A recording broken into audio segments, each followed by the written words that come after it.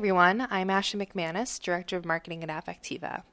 Welcome to Affectiva Asks, a human perception AI podcast, where each episode we will interview a thought leader doing cutting-edge work in the AI space. A little bit about us. Affectiva is the pioneer of human perception AI, software that can detect nuanced human emotions, complex cognitive states, behaviors, activities, and interactions. And Affectiva is applying this technology to advance the next generation of multimodal in-cabin sensing. Today's episode features Gabi Zijderveld, Affectiva's Chief Marketing Officer and Head of Product Strategy, interviewing Bryan Reimer. Bryan is a research scientist at MIT AgeLab and Associate Director of the New England University Transportation Center. Bryan is a thought leader in driver safety and the future of mobility. During their interview, he talks to us a bit about his work at MIT, some of the challenges of AI in automotive, and how OEMs and Tier 1s can overcome them. Hello everyone, this is Gabi Zijderveld. I'm Affectiva's Chief Marketing Officer and Head of Product Strategy. And I'm delighted to have here with us today Bryan Reimer, Research Scientist at MIT. Bryan is also a Strategic Advisor to Affectiva, and I've had the pleasure of working with him for a number of years now, especially around our work in automotive. Bryan is a thought leader in driver safety and the future of mobility. And it's wonderful that we have him here today for a conversation on our podcast. So, Bryan, welcome. Thank you. Please, let's start by having you tell us a bit about your work at MIT, and especially areas of your work that touch on automotive. Sure. I've been looking at really driver behavior and how we behave in cars for a little over 20 years now. And watching the evolution of what we touch, what we do, with increasing levels of automation surrounding the driver for nearly 2 decades. And the team that I have at MIT really spans the gamut from the basics of experimental psychology, human factors, policy, all the way over to really advanced AI, trying to fuse together different disciplines to understand really the future of mobility, how drivers behaving well, optimally, not as effectively as we may want at times, they transform from those with hands on the wheel, foot on the gas pedal and the brake, to long-term becoming riders in a mobility system over the course of decades.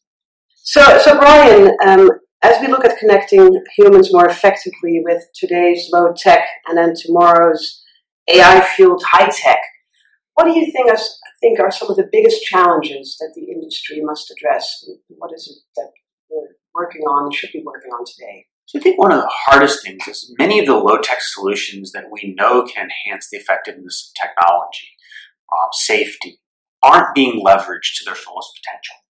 In the volume velocity of information coming forward on a daily basis, we often don't devote the time needed to understand how key technology can help support us, make us safer, and ease the burden of daily life. That means as we bring more AI fuel into the equation and try to personalize technology more, we risk overburdening individuals with just too much more information, people shutting down. By and large, how do we tailor the information to the capabilities of the human to use it and leverage it? Only when the mental model of the design team of a technology really overlaps with the mental model of a user group are we going to have the penetration and utilization of technology we look for. When the designer designs something that's above the user's head, education may need to push the user's capabilities up. If the education's not there, the user may have a hard time getting there themselves. So when we look forward, whether it is in the automotive sphere or the personalized electronic realm, how do we ensure that the capabilities to match what we design with the users groups is more effective in the years past? So on that note, is there perhaps an example you can give us of where there's systems that are failing today and what might be ways that we could improve them? So I hate to say that systems are failing. I think the better way to look at it is systems are not being used to their full potential. That's a good point. Yes. So when we look at technologies in the car, such as collision warnings, lane departure warnings, or even voice systems, a lot of these technologies are really designed to enhance the experience and improve safety. But yet we don't come equipped with all the skills to leverage them. Voice interactions are a great example. As individuals get more frustrated, whether it's the smartphone or the car, with the system not recognizing them, you can hear the frustration in their voice, and that further decreases the ability to recognize the signal. So the harder it is for us to communicate, the poorer performance in the voice recognition systems, which only amplifies frustration and causes many of us to become less reliant on technologies that can help make life much easier. So in the case of this example, is it a matter of us being able to understand that users are getting frustrated and then having the systems adapt to that? Or is it maybe more a matter of designing those systems from the ground up in a way that they're actually not causing frustration? Probably a little of both. So for many of us who don't have the technical background to understand how a speech system is built, we don't know that the more we communicate frustration in our voice, talk faster, raise our voice, yell at the system in some sense, the less it's capable of understanding us. To others, well, there's a group that no matter what happens, when somebody doesn't hear what I'm telling them, we're going to get frustrated. So it is both expanding the repertoire of the technology as well as providing a little more understanding to the user to optimize our ability to leverage these technologies forward. When we think about road fatalities, and even a slight increase we've seen in recent years in road fatalities, driver safety is a critical issue. I know at MIT your team's done a tremendous amount of research in that area. Could you tell us a bit more about some of your recent studies and especially what some of your findings have been and how the automotive industry can take these learnings and apply them to future systems? So I think it's important to note that over 1.25 million people globally die in road-related incidents. And that I framed in a TEDx talk I gave some time ago, this really in the context of a major undertreated public health crisis. And when we think about road fatalities in particular, we often talk about them in the context of human error. 90% of road fatalities are related to some form of human error. And the deep need to understand much more deeply how humans make poor decisions and the need to encourage more strategic behavior over time. So in our studies, we're seeing that as we look at individuals and vehicles, we're using smartphones more. As we automate more technologies in vehicles, we're leveraging more smart technologies, looking off the road more frequently. And by and large, humans make some great strategic decisions. But we are often not strategic at really critical points. So the text message comes, the smartphone goes beep, and by the basics of human nature, we feel compelled to look. Well, we never pick up that smartphone by itself because I'm focused on driving and there's traffic all around me. But when it goes beep, I feel like I have to look. So how do we begin to support human nature in its most basic form? Suppressing the noise, reducing the currents of text in the car, supporting it through other adaptive features of bringing information through the vehicle systems in and of itself, and by and large, encouraging folks on a moment-to-moment basis to make stronger decisions in how they interact with technology and their prioritization of the main responsibility as a driver, safe navigation. In the context of driver safety, we're seeing more and more driver monitoring systems coming to market. And certainly that's an area that Affectiva's technology is being applied to as well. Tell us a bit about your thoughts on the systems and where they stand today and where you see this area of technology evolving in the future. So the area of driver monitoring is an area I've been working on for the best part of 20 years in some way, shape, or form. And I am a staunch advocate for standardization of driver monitoring systems really across the industry for the basics of distraction estimation and support as well through to the levels of automation. But the key here is driver monitoring is the enabling technology that allows us to invest much deeper in helping drivers manage their attentional flow and responsibilities to the road. We used to think for some time that the negative aspects of distraction and inattention were all about looking away from the road. And it really, in recent years, and some of our work has pointed to, it really also comes to the strategic allocation of attention to the road. So if we don't look up at the road for long enough, we don't acquire the situational information we need to make good decisions. And for a while, we thought looking at the road just briefly allowed us to restore that information. But it doesn't. You've got to look up for a few seconds to acquire the information of what's going on around us. So many times, as drivers naturally, we're so focused on what we want to get done, we don't make the time available to look up. And driver monitoring in particular is that enabling technology that allows us to help drivers manage their attention more effectively over time. Most importantly, as we begin to infuse more and more automation into the vehicle, and drivers are copacetic with allowing their attention to wane to different activities, and the manufacturers of these systems really, in some ways, encouraging that, because why would you automate if we're not allowed to do other things? Driver monitoring becomes the key safety technology that allows us to leverage driver skill in areas where the automation is not going to be strong. Future automotive systems are either going to be highly robotic, no onboard driver, teleoperated most likely, or systems that leverage the combined capacity of the driver with that of AI to enhance safety beyond what drivers or AI can do alone in situations that are less predictable. So I think we need to remember, machines are good at some types of decisions. Black and white. Keeping the car in the lane when there are lane markings on the road. Humans, on the other hand, are much better at working in the gray area, driving down a road where there are no lane lines.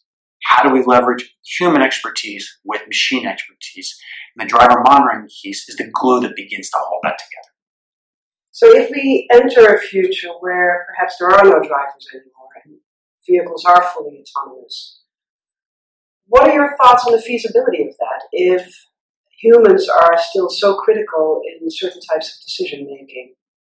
Well, I think one of the misnomers is that driverless means humanless. It doesn't. If we look to the aviation world, although the drone warfare and drones are in essence everywhere, we look at drones that are often monitored from the ground by more than one individual, sometimes teams of individuals. And when we look to the future of highly automated transport, since we're riding as opposed to driving, we are likely to see a scenario where these systems only make financial sense in specific operating contexts. So that means, in dense urban settings where there's good infrastructure, robotic taxis will likely serve us well. However, in the vast majority of the miles traveled for decades to come, if not perhaps even a century to come, humans will maintain control of vehicles for a vast majority of miles traveled. And when I say control, I don't necessarily mean hands on the wheel anymore. I mean that, if the weather and the operating conditions for the automation aren't optimal, it becomes a human decision problem again. And the really hard part of this is that as we drive less as humans, and that is clearly the future, we will develop the skills to drive safely, slower or not at all. So in essence, the future of mobility looks much more like a novice driver problem. And we all know that novice drivers aren't necessarily the safest drivers. Shifting gears a little bit right now, when we talked about autonomous vehicles, when we think of the future of more automated and more autonomous vehicles, how can the automotive industry build the trust that's necessary to really accelerate consumer adoption? We all know there's a great level of fear and misinformation out there, skepticism on whether or not people will really accept these type of vehicles on the road. So building this trust seems like a key element. What are your thoughts on that? Yeah, I think trust is built over time and eroded quickly. So I think there's a couple of key points when we think about developing the trust and really the future of AI-fueled mobility. First of all, this is an evolution of robots on our roads, not a revolution. It is going to take decades to really transform how we live and move through automation. I'm not saying it's not going to be here sooner in some small areas, but it's not going to impact the vast majority of Americans or the global population very quickly. Okay? It'll take time. For the last few years, we've been fueled by an AI hype cycle that is overpromised and underdelivered. We're approaching 2020 when a number of vehicle manufacturers had long promised that we would be seeing robotaxis and other AI-fueled driving technologies on the roads. And again, we as humans are exceptional at visualizing the future. We're pretty poor at the timeline to that. So when we look towards developing these systems, we need to level the playing field a little bit and begin to talk about realistic time frames and realistically setting expectations and moving expectations to align with the likely technology trajectory. Under-promising and over-delivering is likely to enhance trust more effectively. Second, we need to look at the building blocks of trust in vehicles. And the technologies that fuel this are really here today in advanced driver assistance systems and early generation automated driving systems in the form of partially automated driving. And the experiences we gain with those systems are going to set a base level of trust with technology in cars that's going to carry forward into the future of autonomy. And we see in some of our data at MIT that those who are more comfortable with advanced driver assistance systems today are much more comfortable with the context of automation tomorrow. So how do we get people to begin to trust the technology that's in their car today? That means we need to do a better job of delivering technology people are leveraging to the fullest extent. So what are some of the lessons for the OEMs and Tier 1s out there and what they should do to actually achieve that? It's a very interesting point, Gabi. And I think one of the key lessons comes from what I think is a tagline of one of the world's OEMs most effectively. Honda in particular, is a company I've always been fascinated with, seems to underpromise and overdeliver more frequently in their technology packages in vehicles and sales and marketing packages than other manufacturers. So when your expectations are set low and the technologies perform above that, our perceptions of the future are much brighter. Now, I know that's very contrary to how marketing wants to work, but if we want to build trust, we need to be excited and delighted beyond expectations. And when we want to compete at the marketing of technologies, we try to inflate expectations to a higher degree. And I think this is a very difficult point for this industry as it really moves forward in a very critical moment from an industry that has its roots in powertrain and bending sheet metal to an industry that's going to be fueled by electrons and software, where our ability to change the experience in the vehicle at the flip of a switch or at the download of an update is going to be feasible. But if we change things before we understand what's going on around us, or move things from a mental model that I'm familiar with, understanding something different, our trust in a technology will wane. Expectations are key to enhancing trust.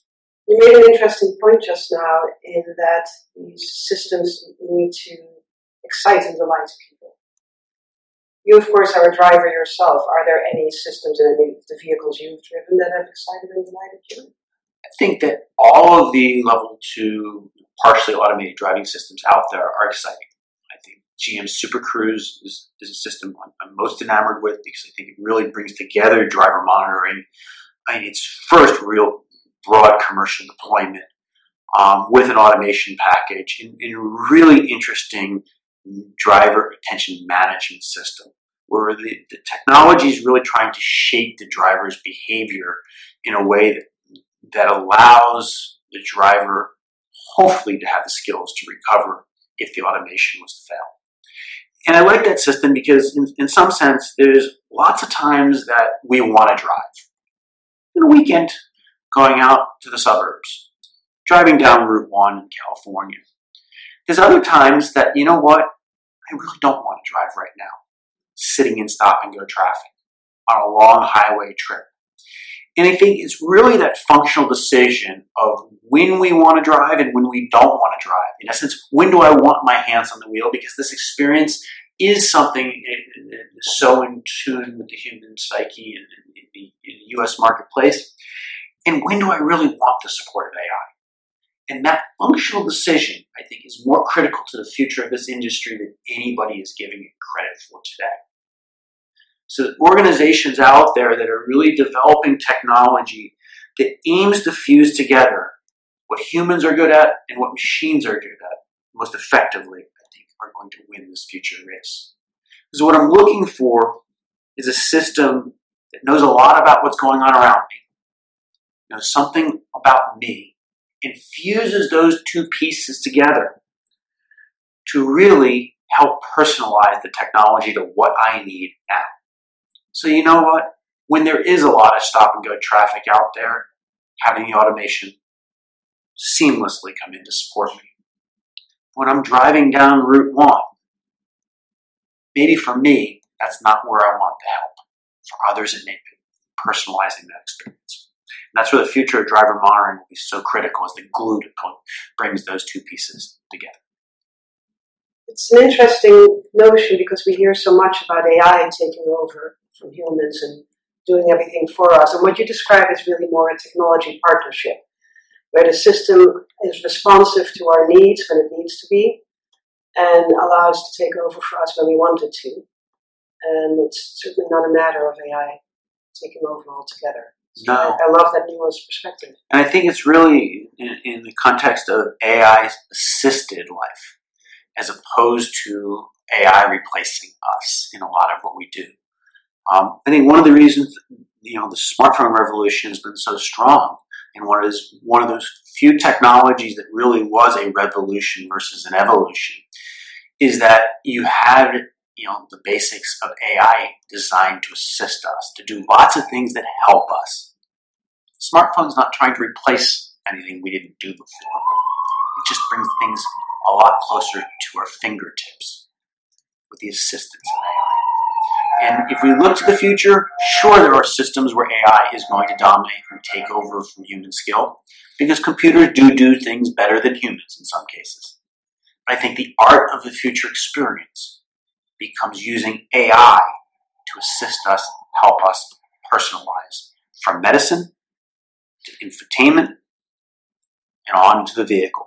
Bryan, if you had one takeaway for the audience listening today, what would you like to tell them? So I think that in the world where I come from, and looking at driver behavior for over 20 years and watching the evolution of distraction on our roads, in the undertreated health crisis globally of fatalities, I think if there's one thing we need to rise up as a species and help each other make better decisions. Well, driver monitoring is the glue that may bring things together long term. Your passengers, your kids, your colleagues can perform a lot of those functions today. We need to help encourage each other to make better societal decisions in what we do and where we do it, whether it's in the car, picking up the smartphone, leveraging the automation systems, or walking down the sidewalk, paying attention to those around us and using the power that we have to make better decisions for ourselves and those around us. One last question we ask all of our guests. If your car could do one thing in the future to make your life a little easier, what would you want that to be? At some point in the future, I wish tomorrow, but it's probably 20 or 30 or maybe even 50 years out there. After work on Friday, I want to get in my car and it drops me up in the mountains 2 hours later, preferably an hour, for a ski weekend when I don't have to touch the wheel and I can take a nap on the way. Right there with you. I think we would all love that. Bryan Reimer, thank you so much for talking with us today. It was a pleasure having you. Thank you. Bryan's perspective on understanding and preventing fatalities due to driver distraction was fascinating, especially as he discussed his work at MIT. While companies like Affectiva are working to enable driver monitoring systems with AI to make roads safer, I loved Bryan's point on how we need to make better societal decisions in terms of paying attention to our surroundings. From driving a car to crossing the street, it only makes sense that better awareness and engagement can help save lives. I hope you enjoyed today's episode. Remember to subscribe to Affectiva's Human Perception AI podcast on iTunes, Google Play, Stitcher, wherever you get your podcasts for new episodes. We are also on social media, so please reach out to us on Twitter, Facebook, LinkedIn, and Instagram at Affectiva to share any feedback you have on the show and weigh in on the discussion using hashtag AffectivaPodcast. Until next time, thanks for listening.